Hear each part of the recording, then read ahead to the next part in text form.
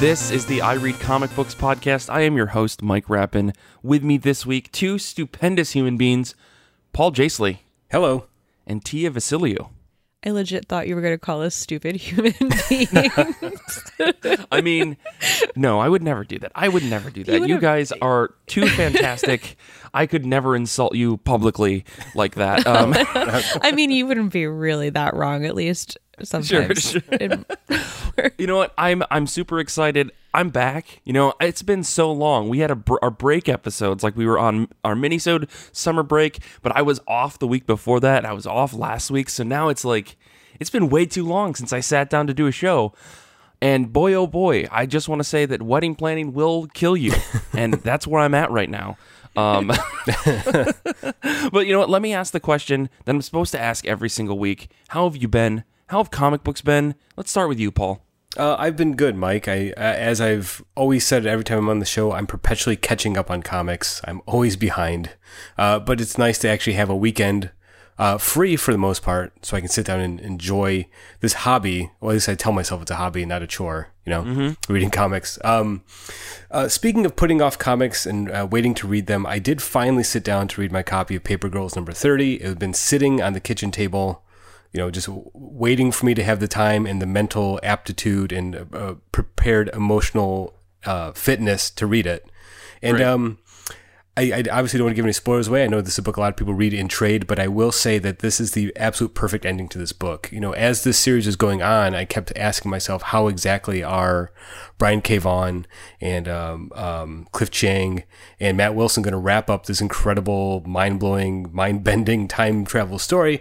And they do it in the only possible satisfying way. And it's interesting because, you know, as I reading the book month to month, more or less, as it was coming out in issues and kind of being confused by what the big picture was, there was a moment toward the end of issue 29 that kind of reinforced the idea of like, I actually grew to really love these characters. Whatever confusing time travel stuff was going on, that's less important to me than the actual characters themselves and their relationship to each other. And this final issue just solidified that and was like a great sort of bookend to the whole series. I'm actually really excited to go back and read it from the beginning to get to that payoff again with issue 30.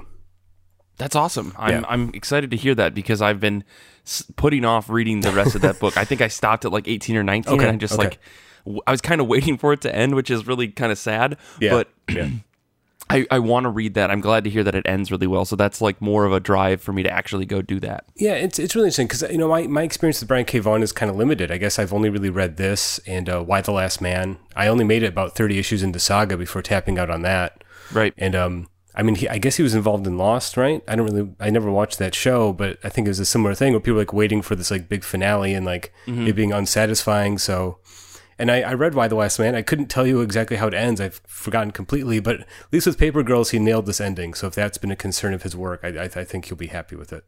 Cool. That's really good to hear. Yeah. On the other side of things, I did read Batman Last Night on Earth number 2. This is, of course, the big reunion between Scott Snyder and Greg Capullo, doing a sort of their last Batman story together. And it's a post-apocalyptic story. They're picking up off threads and story details from their epic Batman run a few years ago. Especially the idea that Bruce Wayne had invented a perpetual Batman machine, which essentially every like few decades would create a brand new Bruce Wayne imbued with the memories of the previous one. So Batman would never die. That doesn't sound nearly as bad as what I thought was going to happen. Right. Where like every couple of decades they kill some kid's parents and that'd be a little gross. Right. That's a little messier, but this is a clean version of that. Good. You get a brand new Batman, and this story opens up with this latest Batman waking up, and basically everything's been destroyed. He's basically in Mad Max, and he's traveling across this deserted wasteland with the Joker's head like in a lantern. So and the Joker's head is serving as the commentary, the narrator of the whole story. I mean, I guess this elevator pitch, what hooked me and why I'm enjoying it is it's Mad Max plus Batman, and that's 100% my kind of comic book. So I'm really enjoying this book. It's a nice sort of Elseworlds alternate reality kind of take on their previous Batman run. It's a lot of fun to see those two back together. For sure. That sounds fun. You'll have to let me know how it goes. Yeah, in the end. Yeah. Tia, what about you? How have you been? How have comic books been? All that. Well, I feel like I'm still recovering from my trip to San Diego. And like you just need to lay in bed for like 1 week per every day that you spend there. Not quite caught up yet.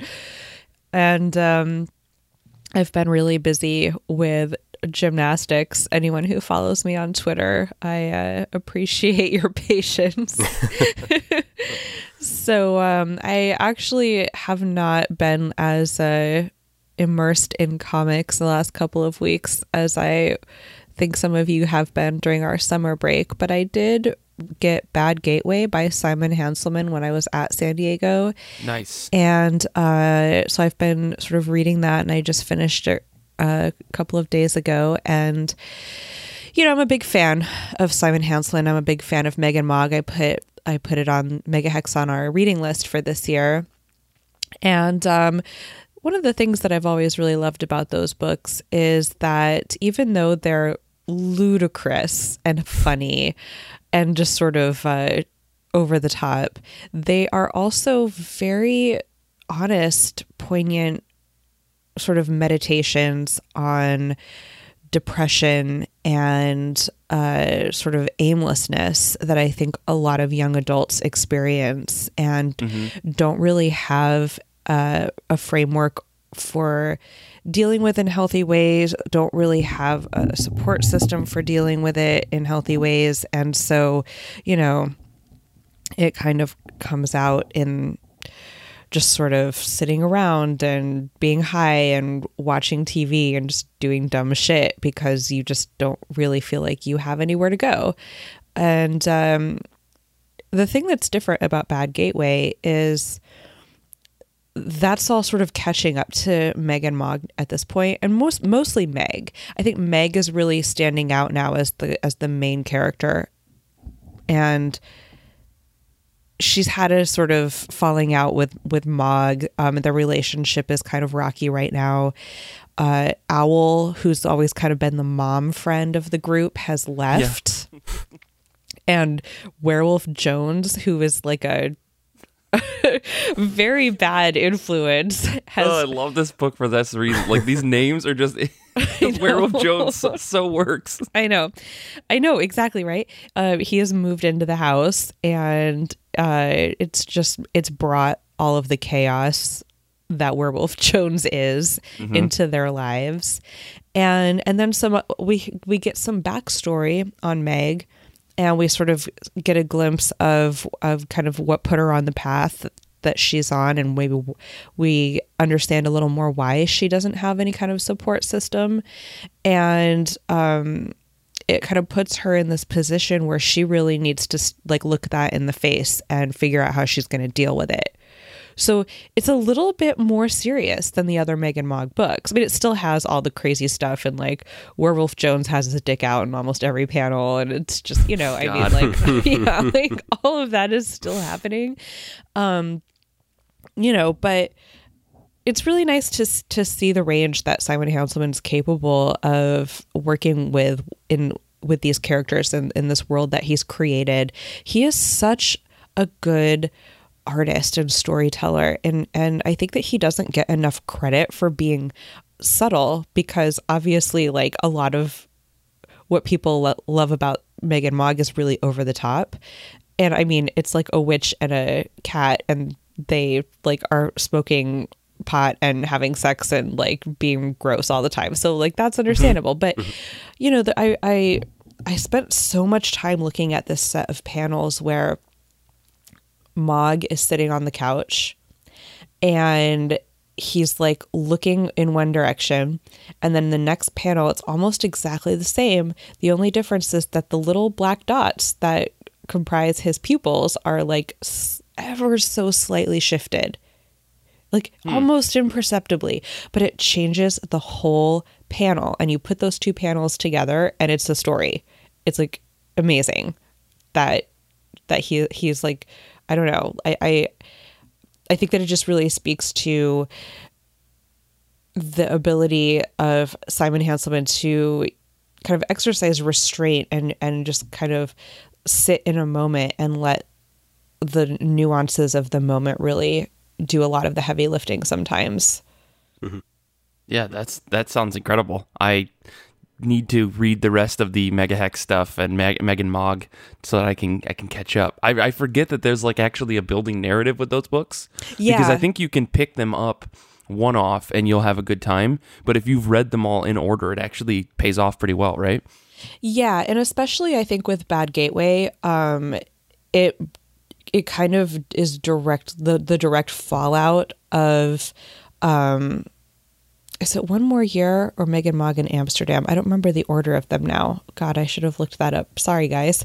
I'll put it in the show notes, the order of the books. But the one that directly precedes Bad Gateway, like narratively, there is continuity that you should have read first. Gotcha. Yeah. Gotcha. Good to know. How are you, Mike? I'm okay.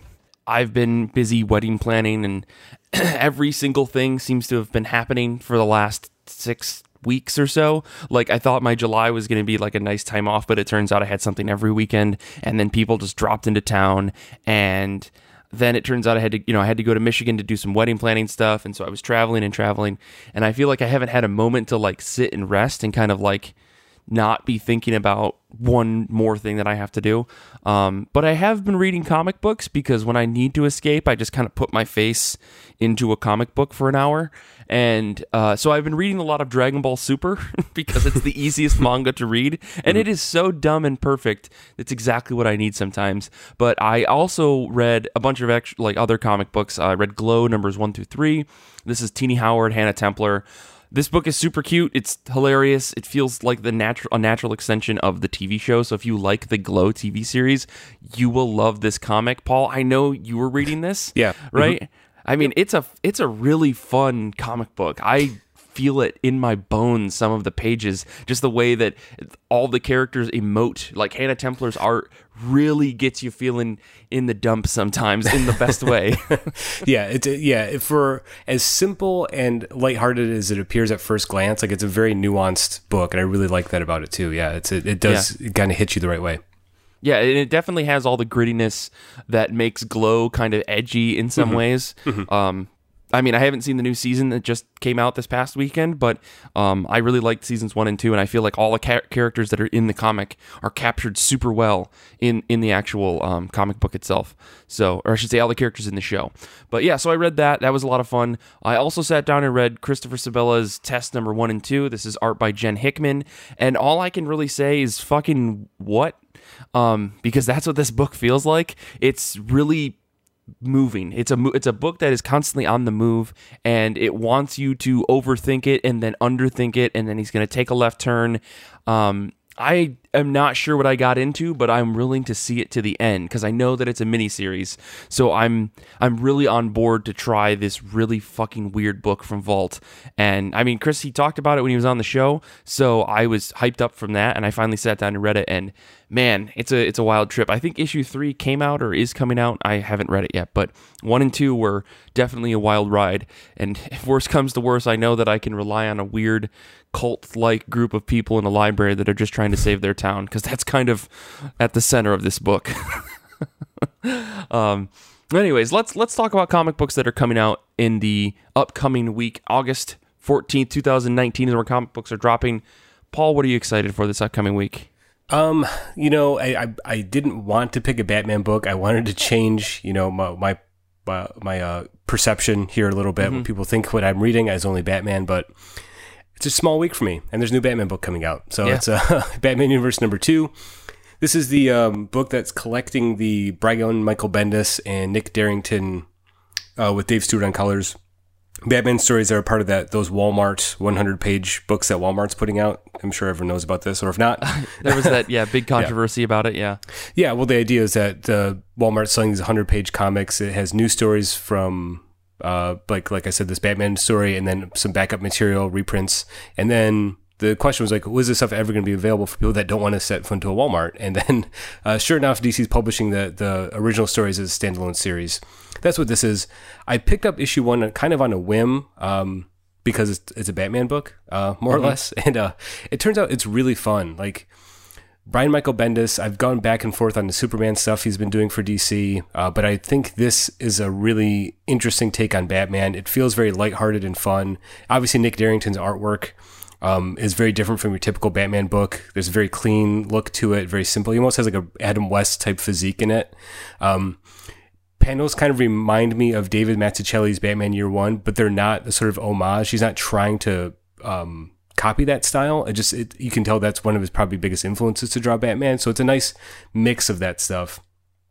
And the story is very fun. It's like the first issue introduces the idea that the Riddler is trying to steal a Fabergé egg that was originally owned by Jonah Hex that he passed on to his, granddaughter Ginny. So Batman has to track down Ginny Hex to find out, where this Fabergé egg came from. There's a great scene of like Batman just standing in the middle of basically a small town in the middle of nowhere, standing in the field, dressed like Batman, and people are like, "What are you doing? It's the middle of the day. You're just standing in this like crosswalk in the middle of nowhere." It's kind of just a funny moment like that. And then I guess this second issue, it has the Green Arrow in it, so I think it has a vibe of a sort of Batman team-up book where it's Brian Michael Bendis being able to play around with fun ideas in a sort of lighthearted way, and I really dig it. Gotcha. That sounds exciting. I mean, curious to know if there's going to be any printing differences between what was printed at Walmart and what's going to come out in the shops. But yeah. I'm sure there's some other website out there can do the comparison for us. We don't have to dive into that. Anyways, Tia, what about you? What are you excited for this week? Well, I'm just looking at our notes and loving how on brand all of what we're excited for titles are. Yeah, I've been off for a couple weeks. I got to come back strong, okay? Well, I am excited for the new Boom series Once and Future that Kieran Gillen is doing with Dan Mora and Tamara Bonvillain. Yeah. Yes. Okay, but come on, this is all the things that Tia likes. So the premise is basically that this Arthurian villain has been brought back to power from, way back in the day, and so this monster hunter, this older woman has recruits her grandson, who's a museum curator, to help her combat this monster that's been brought back from the dead. And sounds a little insane, but all right, I'll roll with it. Yeah, it's I love mythology. I've been complaining about there not being enough older women heroes in comics since forever. Museum curator, I just, these are all the things. Kieran's writing it, so come on, it's all the things that I like. Gotcha. And for once, I didn't actually read the book before I put it on my. I actually haven't read this yet. So. Oh man, so we're getting an honest, a full 100% take. This is exciting. Yeah. I like it. Well, cool. I mean, I'm going to check that book out too. I was looking at my pull list. I realized I hadn't pulled it on League of Comic Geeks, but I'm definitely grabbing that. I will just say, you guys got to know that I'm going to pull and talk about Powers of X #2 or Powers of 10. That's just a book that's coming out, and God damn it if I'm not picking it as my pick. This is John Hickman's, insanity. We've had House of X, now we have Powers of 10, the #2. RB Sylvia on art. My notes for this is, I don't know, but okay, because quite honestly, issue #1 was so much of a mindfuck that I didn't enjoy. Mm-hmm. Despite me really loving what he's doing in House of X, I really did not care for Powers of 10, with the exception of Nimrod being this insane villain who's very nice to you until he kills you. And he kills you with kindness in kind of a way. But when I say kill you with kindness, I mean he's actually crushing your body and laughing the entire time, very kindly. I did enjoy that. But the Powers of 10 thing is really weird. Weirding me out. So I don't know what to expect from issue #2, and I'm gonna keep reading it because, I mean, how do you not read it if you're me? But yeah, I don't know how I felt about this, so I'm looking forward to it. But I will say there's another book that's coming out called Strayed #1 that I'm kind of excited about. I actually got an advanced preview of it. I was tweeting about it maybe a couple weeks ago, but it's one of the guys that is working on it sent over a review copy. It's pretty good. I think if you're looking for an out-of-the-box kind of interesting story about a psychic animal, it totally works as a book. But yeah, that's me. I mean, Paul, did you have any other thoughts? I listened to last week's episode and heard you talk a little bit about House of X. Tia, if you got thoughts about the Hox Pox stuff that's happening, I'd love to hear your thoughts as well. No, I do not. Oh, no, You're telling me you don't have Hox Pox? I don't know what you're talking about. I don't understand the question, and I won't respond to it. It's House of X and Powers of X. Everyone's been calling it Hox and Pox. I'm just making bad jokes. Anyways, Paul. Yeah, I guess very briefly, I had a similar reaction to you, Mike. I really loved House of X #1, and Powers of X or Powers of 10, whatever. It didn't work for me. I felt like House of X was more accessible to me as someone who hasn't read a ton of X-Men but knew enough to get into it. And then Powers of X was it was such a big story, and there was characters I didn't recognize. And once you start talking about Apocalypse and Mr. Sinister, my head starts to hurt. But I will say I did read House of X #2 and absolutely loved it. I was stunned how much I loved that issue. So I might be on board for the rest of the Jonathan Hickman stuff.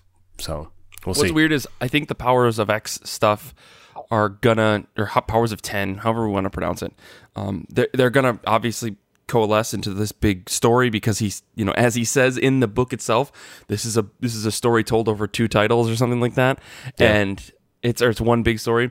And the thing that's interesting is, like, I totally get your issue with Powers of X #1, where there's just a bunch of characters, and we're talking about some really weird cuts into the X-Men history to try to build this narrative of the, I don't know, 10,000 years in the future, something like that. I don't know when things are going to end, but it's way beyond like measure that you can really handle in your mind, and yet it's supposed to be a story that we're digging into. So I'm going to keep reading it, and I mean, I think that you could probably read House of X and probably survive until the very end. Yeah. So makes sense. Yeah.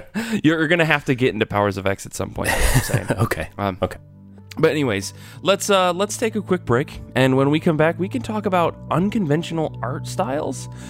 We got a whole lot to say about that, I think. So we'll be back in just a moment.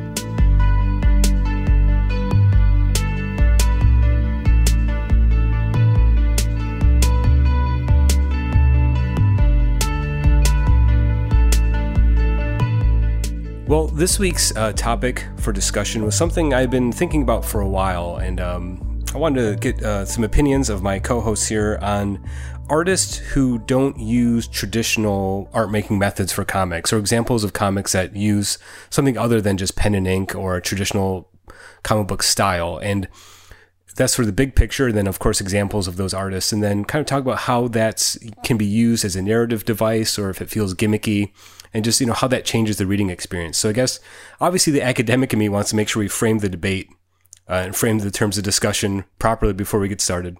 Sure. My idea was kind of make a distinction between style and medium. So obviously, every artist has their own unique style, and some are more abstract or avant-garde than others. I'm thinking of, and also there's the distinction between style and medium, where it's artists who are using something other than pencil and ink, or increasingly, as is the case, a stylus on a screen to do their drawing. And then examples of alternative or unconventional mediums would be like paint, watercolor, photos, collage art, stuff like that. The problem with that distinction I came to realize right away was that if you're talking about differences in medium, that would mean Alex Ross, who uses paint, would be unconventional, and Bill Sienkiewicz, who traditionally uses like just ink, would be traditional. But I don't think anyone would use those terms to describe their respective arts, right? Their style. So yeah, and totally. in fact, to make it even more complicated, I think within comic book artists, they tend to use traditional to mean pen and paper, or even paint and paper, basically.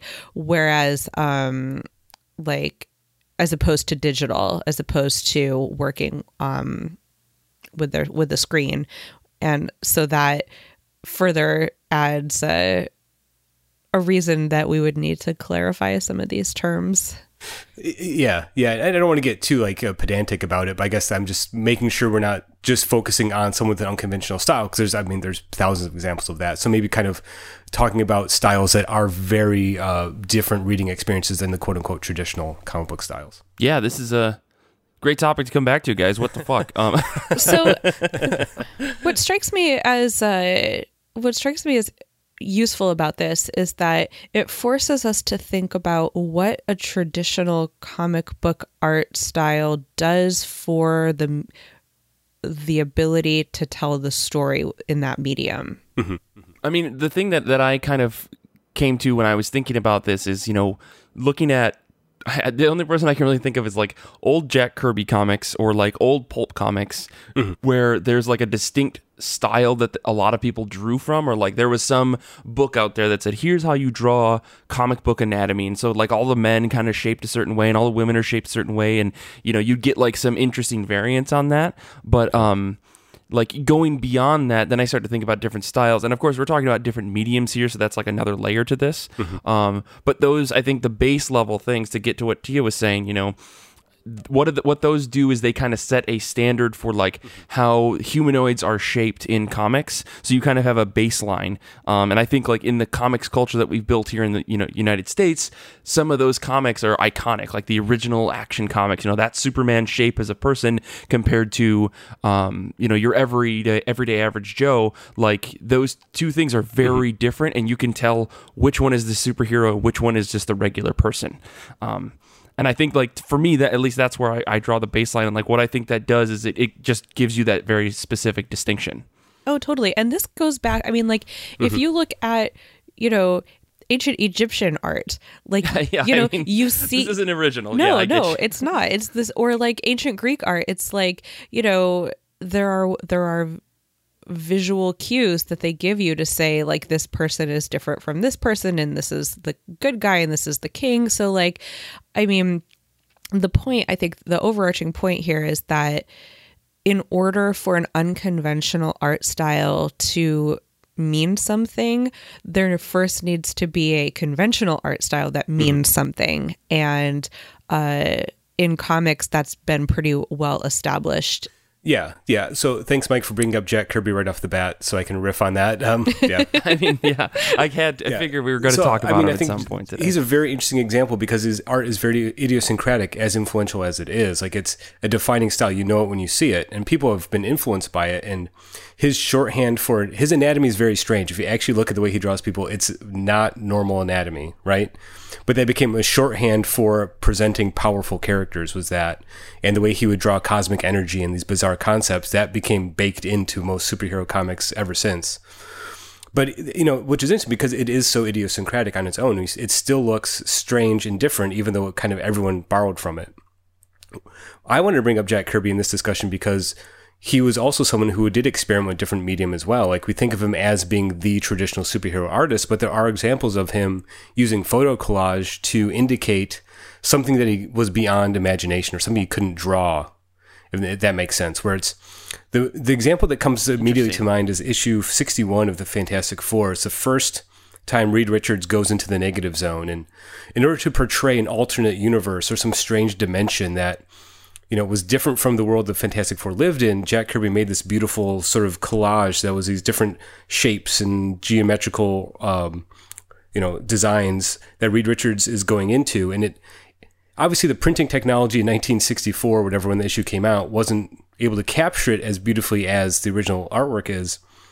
But you get the sense of it is something different. It's not the New York where the Fantastic Four live. It's another dimension. And that shorthand, I think, is something Kirby used a lot, using photo collage to indicate something otherworldly. And I think that only enhanced the reading experience and the idea he was trying to get across. Yeah, the great thing about photo collage is that, it takes something that is hyper realistic or seemingly a window onto a world, and then rearranges it in a way to make it unfamiliar. Yeah. So it really does convey what Reed Richards is experiencing in this story. And it's a really thoughtful use of medium as storytelling. Yeah, and I think that's kind of like the main example. Obviously, I wanted to talk about Jack Kirby, but I mean, the main example that spurred this idea in my head was like, that is a really inventive and I think a very early example of using medium to tell a different story. And it's from the guy who's quote unquote the most traditional superhero artist. So thinking about how that affects the reading experience is right there in Kirby's mind when he's doing it. And I think, that's where this idea spun out of. So I think we can think of other examples of someone using media to convey a narrative function in that sense. Yeah, I mean, one of the things that came to mind when we first started talking about this was Dave McKean's covers for Sandman. You know, those were like big physical sets that he would build and then take photos of. And I mean, yes, they're just covers, but they conveyed a lot of information in just the little rectangle that you would get for the cover. I mean, there's overall themes of death and sleep and all that stuff. I mean, I am not a Sandman expert, but I do recall seeing like a little, either an article or maybe I saw like a small video about him making one of the covers. And it's insane the amount of work that he put in to just take that photo. And I think someone did that very recently where they had like a comic book cover that had like a physical set that they had scanned in or taken a photo of, and then they put comic books beneath it, like in the center. Man, it is escaping me what that is, but still, Dave McKean's stuff it's incredible work. Like it's a different way to look at how to make a comic book cover because there's no drawing in there. It's all just a physical set. And I think maybe in some cases they did do some drawing on top of the photo, but nonetheless, like the majority of that cover is just made out of photograph material. And that's such a cool thing to me. I never would have in my life even known that had I not seen this thing or this documentary about it. It's a very cool idea. And of course, you know, when you say Dave McKean, I immediately think of, you know, Batman Arkham Asylum, the book he did with Grant Morrison in '89. And it's not, there are examples of him using mixed media in it, but it's predominantly just painted, but it doesn't look like a comic book at all. Like that's the only artwork that would fit that story. And it's so just evocative and abstract and dreamlike at times. It's all just painted, and it looks very paint on the page. So you can kind of see the physicality of the paint and the canvas on the way the book is printed. And I love the idea that this was the book that came out right after their Tim Burton's Batman. So all these people's like, oh, I want to read a Batman comic. Oh, here's a new one. And they get Grant Morrison, Dave McKean Batman comic. That must have been such a mind fuck. I love that. Oh, yeah. And so, I mean, that book is nightmarish to read because of that artwork. Like, it is so different from what you expect in a comic book, specifically a Batman comic. It evokes such strong reactions, both physical and emotional. I think that's the only way that story could work, was with that artwork. There was also that Wicked and Divine variant that Ollie Moss did. I think it was issue 22, where it's like a 3D rendering of a sculpture bust of Lucifer. Oh man! Oh, I've seen this. I should say I'm pretty sure you showed this to me. Yeah, that's a sick cover. I'm trying to find a picture of it right now as I'm talking, but yeah, what a wild thing. Well, and I think that it's so perfect for that story in particular because I don't know, I just feel like it's when you think of sculpture busts, and this one in particular, I just pulled up an image of it. You know, it's like kind of, it looks like a little, like it's been a little bit damaged, like it has a little bit of history to it. It, you know, and I think that really speaks to a lot of the themes in The Wicked and the Divine, you know, like the mythology and the kind of tension and so yeah, I don't know, I've never seen a cover like that before, and it's such a unique image. I really almost wish that it were real, like they you know what I mean, like they should make best of it. But God, yeah, I see, Mike, that you mentioned in webcomics there's sometimes some like digital modeling that happens. Yeah, it's really interesting because I don't hate it, but I can tell that it's happening in the comics when creators want to, you know, use a big space, like say they want to do like an overhead shot of, you know, like a city, like they don't want to draw all of that. And in fact, some of these creators are like, well, I'm actually going to explore some of these buildings, so I actually want the full render. So in order to keep this consistency, they'll actually have rendered models that they use for buildings and for like statues and stuff like that are maybe too hard to draw, or they want to get really super detailed with the physicality of it. So to see like it's kind of like watching the old Bedknobs and Broomsticks movie, or maybe Mary Poppins, where you've got like in real life things interacting with cartoons. And I mean, in a lot of the webcomics that I'm thinking of, you know, the models themselves are stylized to kind of match the art, but there's this clear distinction, like one thing's rendered using this thing and the other thing is obviously a drawing. So to see them interact is kind of like a mixing of two worlds. But yeah, I really like it because it keeps consistency for me in my brain as I'm like reading the story. So when you see all angles of a building, it's always the same because they're using the same model. They don't have to draw it every single time. And I really like that because it's just, I think it must be easier for them. And again, it's consistency for me, the reader. Well, I mean, it's interesting you bring up examples of covers because I think covers are clearly designed to be eye-catching. So something that is striking and unique and different obviously is appealing to a reader to kind of try that out, you know, and I think that's a cover is a space where it allows that sort of experimentation. It always is kind of disappointing when you have such a visually striking cover and you open it up and the art inside is different. You know what I mean? Oh God, yeah. That happens to me every time Kevin Wada does a cover, and I'm just like, right. You know, I feel bad. Like, artists, I love you all, but like Kevin Wada, and then it's not Kevin Wada anymore, and you're just I looked at this cover, I became very thirsty, and then I opened it up, and it wasn't that. Yeah, exactly. Oh, bless him.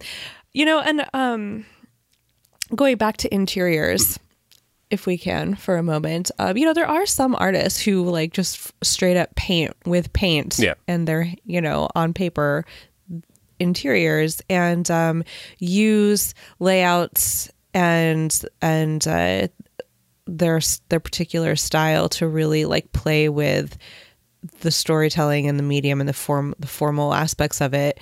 I know that I've mentioned before on the show that if you look really closely at some of Marco Rudi's pages in The Winter Soldier, you can actually see the three-dimensionality and the texture of the paint. I am constantly like impressed by his work. I feel like I've said it a million times on the show, but oh my goodness, his work is amazing. Yeah. And there are also pages where the layout of the panels, to use the term loosely, the shape of them actually will sort of convey something in the story. And I know I've mentioned this before, but there's a fight scene with Punisher. No, not Punisher. I'm sorry. My brain is just like, you know, it's coming along. Sorry, Winter Soldier and oh my God, Rumlow. Why is his name escaping me? Is it Crossbones? Oh, Crossbones. Thank you. I'm like it was in my head, and I'm like, skull. There's a skull. Wait, no, it's not the Punisher. I gotcha. Oh my God, you guys, help me. I told you I haven't had enough time in bed yet after Comic-Con. Okay. But he's fighting Crossbones, and like depending on who has the upper hand in the fight, the layout of the panels is either like in the shape of a star or in the shape of a skull and crossbones. How is he able to do that with his brain? Can we just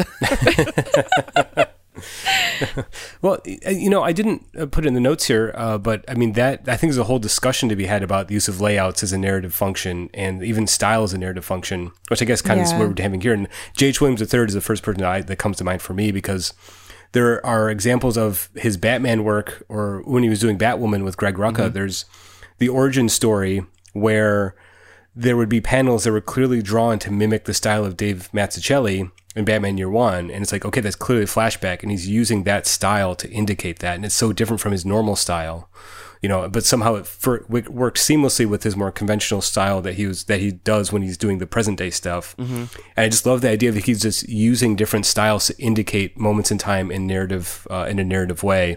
And obviously the page layouts, there's some beautiful page layouts where it's a giant bat symbol on the double page spread, and each one's broken up to like 10 panels to tell a story. It's mind-blowing stuff. And it's stuff that it makes you stop your reading experience to kind of take it all in. And like, I don't think that's interrupting my experience of the comic. It just makes me appreciate the work that goes into it even more. Yeah. You know, it's not distracting, but I can still spend 10 minutes just looking over a double page spread and just taking it all in. Yeah.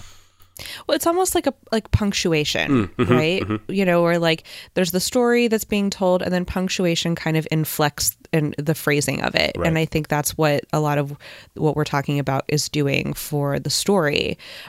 You know, like you could also talk about, you know, kind of swinging back around to when we were discussing Jack Kirby's like unique anatomical style. You know, mannerism in anatomy is really prevalent in comic books and a really effective storytelling tool. Like, you know, you can clown on Rob Liefeld all you want, but he has a really distinct mannerist style that it's very articulate for the time and place that it comes from, and the role of those characters in that cultural zeitgeist of that moment. Yeah. I've gone back and looked at some of that stuff. I wasn't even a big fan when it was coming out, because I mean that was right the prime of me starting to get into comics, is when he was going and starting Image. Right. And going at the time, it wasn't my cup of tea.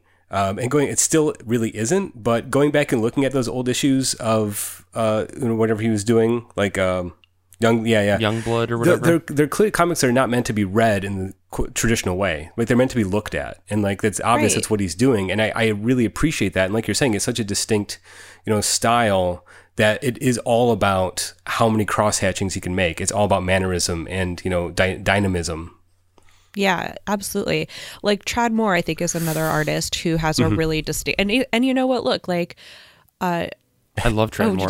I was just going to say, like, I do not care for that style personally. Oh, okay. But I have a lot of respect for the consistency and the like sort of aesthetic imperative that he's exploring with that style, even if I don't respond to it in the same way that I could like look at Christian Ward or Stephanie Hans or Ray Fox's work all day long. You know what I mean? Like, it's just not my style, but I still have a lot of respect for the like sort of consistent way that it's the intellectual honesty of what he's doing. I have a lot of respect for.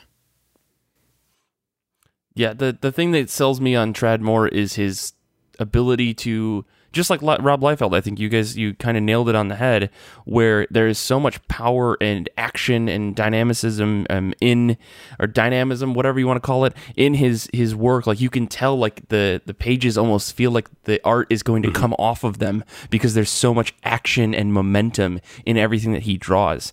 Even characters standing still feel like they're unbelievably big and like cartoonishly large or cartoonishly small, but they all feel like they have a lot of action ready to like go within them. And I mean, that's what draws me to his work, is like I just want to see big buff people fight each other, and that's cool. Yeah. And I think that if you look at other visual media at any given time, like if you look at what was happening in, say, for example, cinema, which I don't love making direct comparisons, but as like as cousins, basically, comic books and cinema, like, the kind of action that you expect to see in a movie from the 60s, like it's kind of on the same level as the sort of action that you see in comic books, right? And so it makes sense that the style of art to convey action in comic books would be a little more high octane when you start to get into, filmmaking that has a lot more technology at its disposal to make action happen. Paul, let me ask you this. When was the craziest time in wrestling for fighting?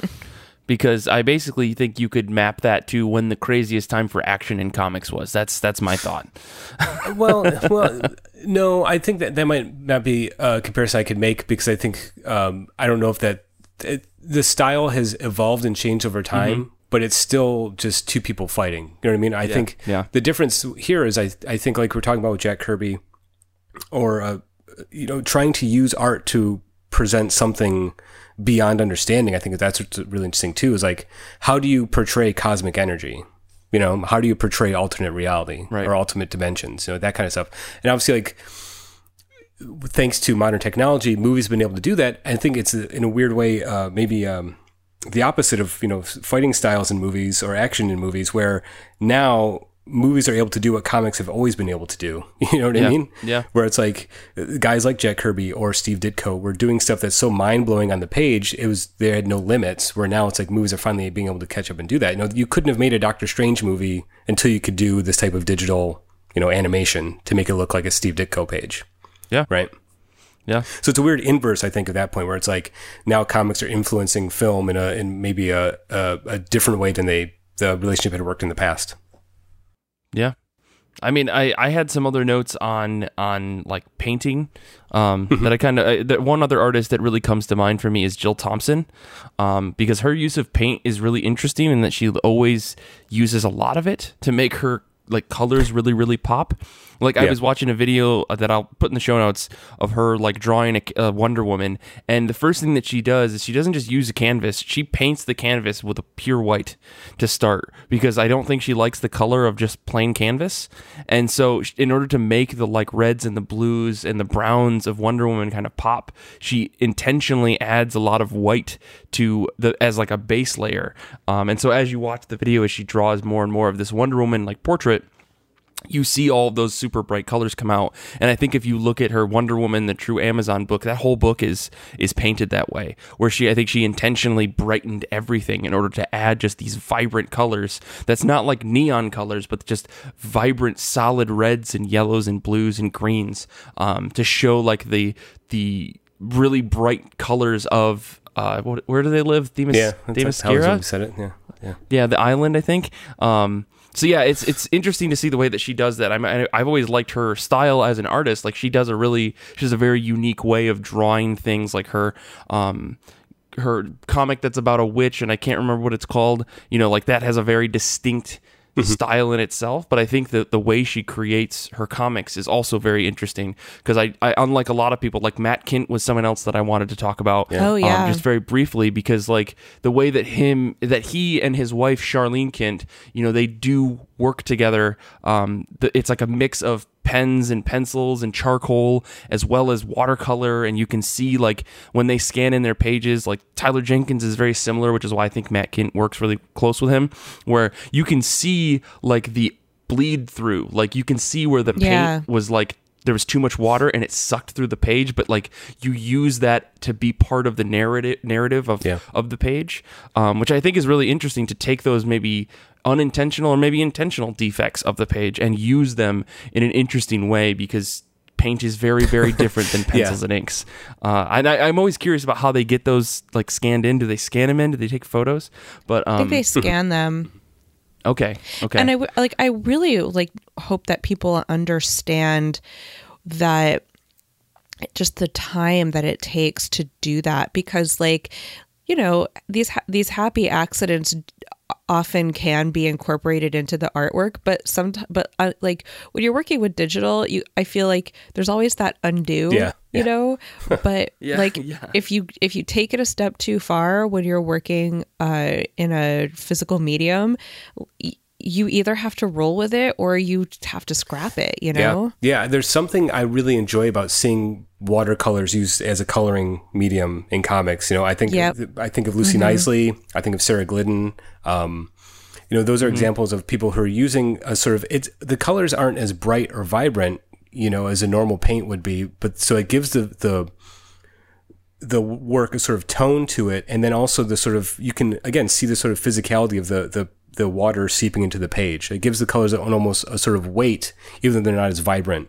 You know, does that make sense?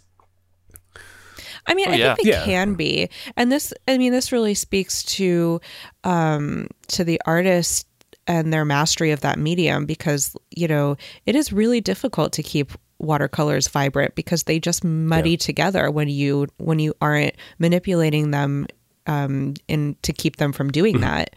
So, you know, and also like, and look, I think that artists should always use every tool at their disposal, and there is nothing wrong with scanning your watercolor into Photoshop and then brightening stuff you want brightened. I think that's I think Colleen Coover is someone that kind of does that, because she uses watercolors in backgrounds, and then like the main figures are very bright and vibrant. So she's probably using two different coloring techniques there to kind of make that distinction. Do whatever you need to do to tell your story with your art. And also, on the other hand, I mean, coloring with crayons is something I think Tom Scioli does. You see it more in his sort of web comics he does on his blog, but that guy experiments with different medium and coloring techniques in a maddening way. Like, I just love the way that you can kind of tell it is kind of just a mad scientist, kind of like, how do I create this? And I can use crayons. And there's certain pages that he does where you can see he's erased the original drawing and just drawn over it and stuff. So the physicality of his pages. Oh, yeah. And that's someone, too, that I think he took... Well, I think it's maybe an interesting comparison, but again, maybe for another show. Rob Liefeld clearly loves Jack Kirby and went one way. Tom Sawyer clearly loves Jack Kirby just as much and went a very different direction. You know what I mean? Like, their styles are so unique and different, but there's the same base elements to them. For being really careful about how you use the word influence, because it's less about Jack Kirby acting on these artists, and I think it's more about these artists acting on Jack Kirby's art. You know what I mean? Like, it's a lot more of an active thing that can only happen by you bringing something to the table.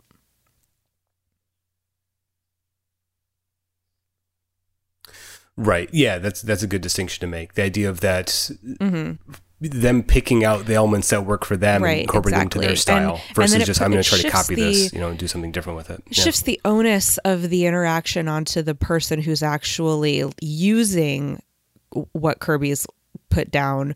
Whereas, like, Kirby made his art in his way, and he doesn't really have anything to do with what Rob Liefeld does with it. And so to say that he's influencing Rob Liefeld, for example, I feel like, and look, like, this is a debate that happens in art history all the time. Like, how do you talk about this? And I think that a lot of people are starting to move away from using the word influence in this way, because it just, it almost, it points the energy in the wrong direction. Yeah. That's a very interesting debate. And I think that's one that maybe should happen on another episode at some point, because that's a that would be a fun one. I guess very briefly, I want to mention another artist who I was hesitant to mention because I literally have no idea how they make their artwork. I don't know what it is, but whatever Fraser Irving does, however he makes comics, that's got to be the most unique style going right now, or one of them, because how does he do that? It's part digital. I think he's doing some traditional pen and ink stuff. It is all digital. He's doing an incredible amount of manipulation with color, saturation, and shading. His books look like no other books, and it's always a treat. Well, Christian Ward is in that same boat, though. I don't know how the hell he does what he does. Oh, he is incredible. I mean, I know Fraser Irving has done some drawings, like he does like sketches and stuff at conventions, and so, like, I think you're right. It's like more of it's like a physical thing that gets scanned in and then manipulated to all hell. But Christian Ward's got to be the same thing, right? He's drawing something. He's using his hands to draw something. It's not all computer generated stuff, right? Right. Well, yeah, but even then, like, there's still a stylus involved. There's still choices being made physically, to manipulate on the screen. So I think it's going away, but traditionally there's always been a sort of prejudice against digital artwork in that sense, where there's not a physical aspect to it, but there obviously is. You know what I mean? Obviously. I think Christian Ward works mostly digital, to be honest with you. Mm-hmm. Yeah, that wouldn't surprise me. Everyone should follow him on social media because his dog Thor is very cute. That's a good enough reason for me to follow him. I'm totally on board for that. True. Yeah. On the very opposite end of the spectrum, very quickly, I do want to mention that ML Ferris, who did My Favorite Thing is Monsters recently. Course, yeah, that's a good one. It is traditionally just pen and ink, but it's like ballpoint pens on like notebook paper. And you could call it traditional, but it's not, man. It is no, exactly. It is an insane amount of time spent on a fucking comic book. It blows my mind. And just something about that. It's come up a few times in this discussion, but for me, I really like the idea of seeing the sort of physical manipulation of something, like seeing just the amount of cross hatching, and just you can almost like see the indentation on the page itself of her pressing down with the ballpoint pen to get the texture on the character and to get the textures on the colors that she's doing. So I really, really enjoy that. That's something that obviously, that's the distinction between that and doing a digital artwork, where I still recognize the time involved in a digital artwork, but it's the physicality of it's not as evident, right? That's really interesting. We should jot that down for later too. Yeah. Look at this. We're coming up with new ideas as we go. It's great. Oh man, I'm going to have to start doing homework for this show, aren't I? More than usual, I guess. Yeah. That Emil Ferris book is a monster, and that's a bad pun, but I haven't finished it. I think I've tried to read it like 4 times and gotten about halfway through. It's a big book. But it's not a chore. It's an enjoyable book, but yeah, it's a time investment. But, yeah. And I think like the thing that always keeps me coming back is just the sheer amount of comic in the actual book. Like every page is just maximized to the point where there are paragraphs of text next to full-blown 2-page spreads of of imagery. Yeah. It's such a impressive tome that you can sit down and read. Like if you pick one of those books up physically, it's a massive thing. And I think the interesting part about it, just to not to keep harping on this thing, is that it's done on lined paper, and it's clearly a lined paper. Like it's something you could pick up at the store where you would, with 3 rings punched into it, and scanned in. And it's a wonderful thing to see that like they didn't even try to erase any of that stuff. They're just kept it in there. And I think that's what makes like you said, Paul, the physicality of it even more real. Yeah, and so maybe to kind of tie the conversation together here with a nice little bow is that I think that art style and those artistic choices really fundamentally change the way you read that book. It's like you're reading someone's diary, right? And it does, like you said, Mike, there are large portions of the book that are just pages of text, handwritten text. And sometimes those can be kind of, that I feel that is more difficult to read than the actual imagery itself. That makes sense? Oh, yeah. So her art style is so evocative and it's impressive. So sometimes when we're bogged down by text, like, boy, I just kind of want to just look at the pictures. So something about these unconventional art styles really draw your eye and make a different reading experience than, the quote unquote traditional stuff. Definitely. Well, I don't know. Do you guys have any final thoughts? Any other artists we want to talk about before we wrap this up? I think we're good. Okay, good. I think we've got like 10 more episodes that are coming just out of this one. Yeah. So I'll have to listen back and jot all those down. But this is a really cool discussion. I appreciate, Paul, you bringing this up for the episode this week. Because, man, I think this is something that we talk about in little bits and pieces in other episodes, but to actually focus on it this week has been great. Yeah, and obviously we're leaving out a ton of names and a ton of styles. So if the listeners have anything they want to pitch our way or remind us about, please let us know. Yeah, that'd be great. Well, cool. I guess let's get ourselves out of here. You can follow us all on Twitter. You can follow Tia at Portrait of Madam X. You can follow Paul at Oh Hi Polly, and you can follow me at Mike Rappin. And you can follow the show at IRCB Podcast on Twitter and Instagram, where I try to post some semi-regular stuff there. We try. You can also subscribe and help support the show as a Patreon at patreon.com/IRCB Podcast. The show wouldn't exist without this support. It really does help us out a lot, and we'll reward you for supporting us. We're giving you access to exclusive audio and articles. We've got essays up there. You get early access to top of the pile posts and more, so check that out. Our Goodread Groups is a lovely community of comic book friends who read comics and post about them, and we have weekly threads over there. This week's thread is about our Book of the Month pick, Heathen Volume 1, so you can check that out at ircbpodcast.com/goodreads. ircbpodcast.com is where you can find all of our stuff, the show, our pronunciation guide, merch, all sorts of stuff. And please remember to rate and review the show. We'll read your review on an episode of the show, perhaps. We have over 200 episodes. We should have 200 reviews. So let us know what you think. You could also email the show with what you've been thinking. Tell us what you're reading. Send us recipes, cat pictures, corrections, anything you want. ircbpodcast@gmail.com. Infinity Shred is the best band in the universe. They do all of our music. They have a new album coming out, so make sure you go check that out at infinityshred.com. Xander is a high wizard of the grandest scale, a true angel descended upon us from the heavens. He also edits the show. He's a fantastic dude. I want to say thank you to Paul and Tia for being on this episode. This is a really fun episode. It's a great episode to come back to. I want to say thank you to the listeners, and thank you to the people on our Discord. If you're not on our Discord, you can check that out. It's available. Go to our site. There's a link you can join. It's completely publicly available to everybody. So until next time, comics are good, and so are you.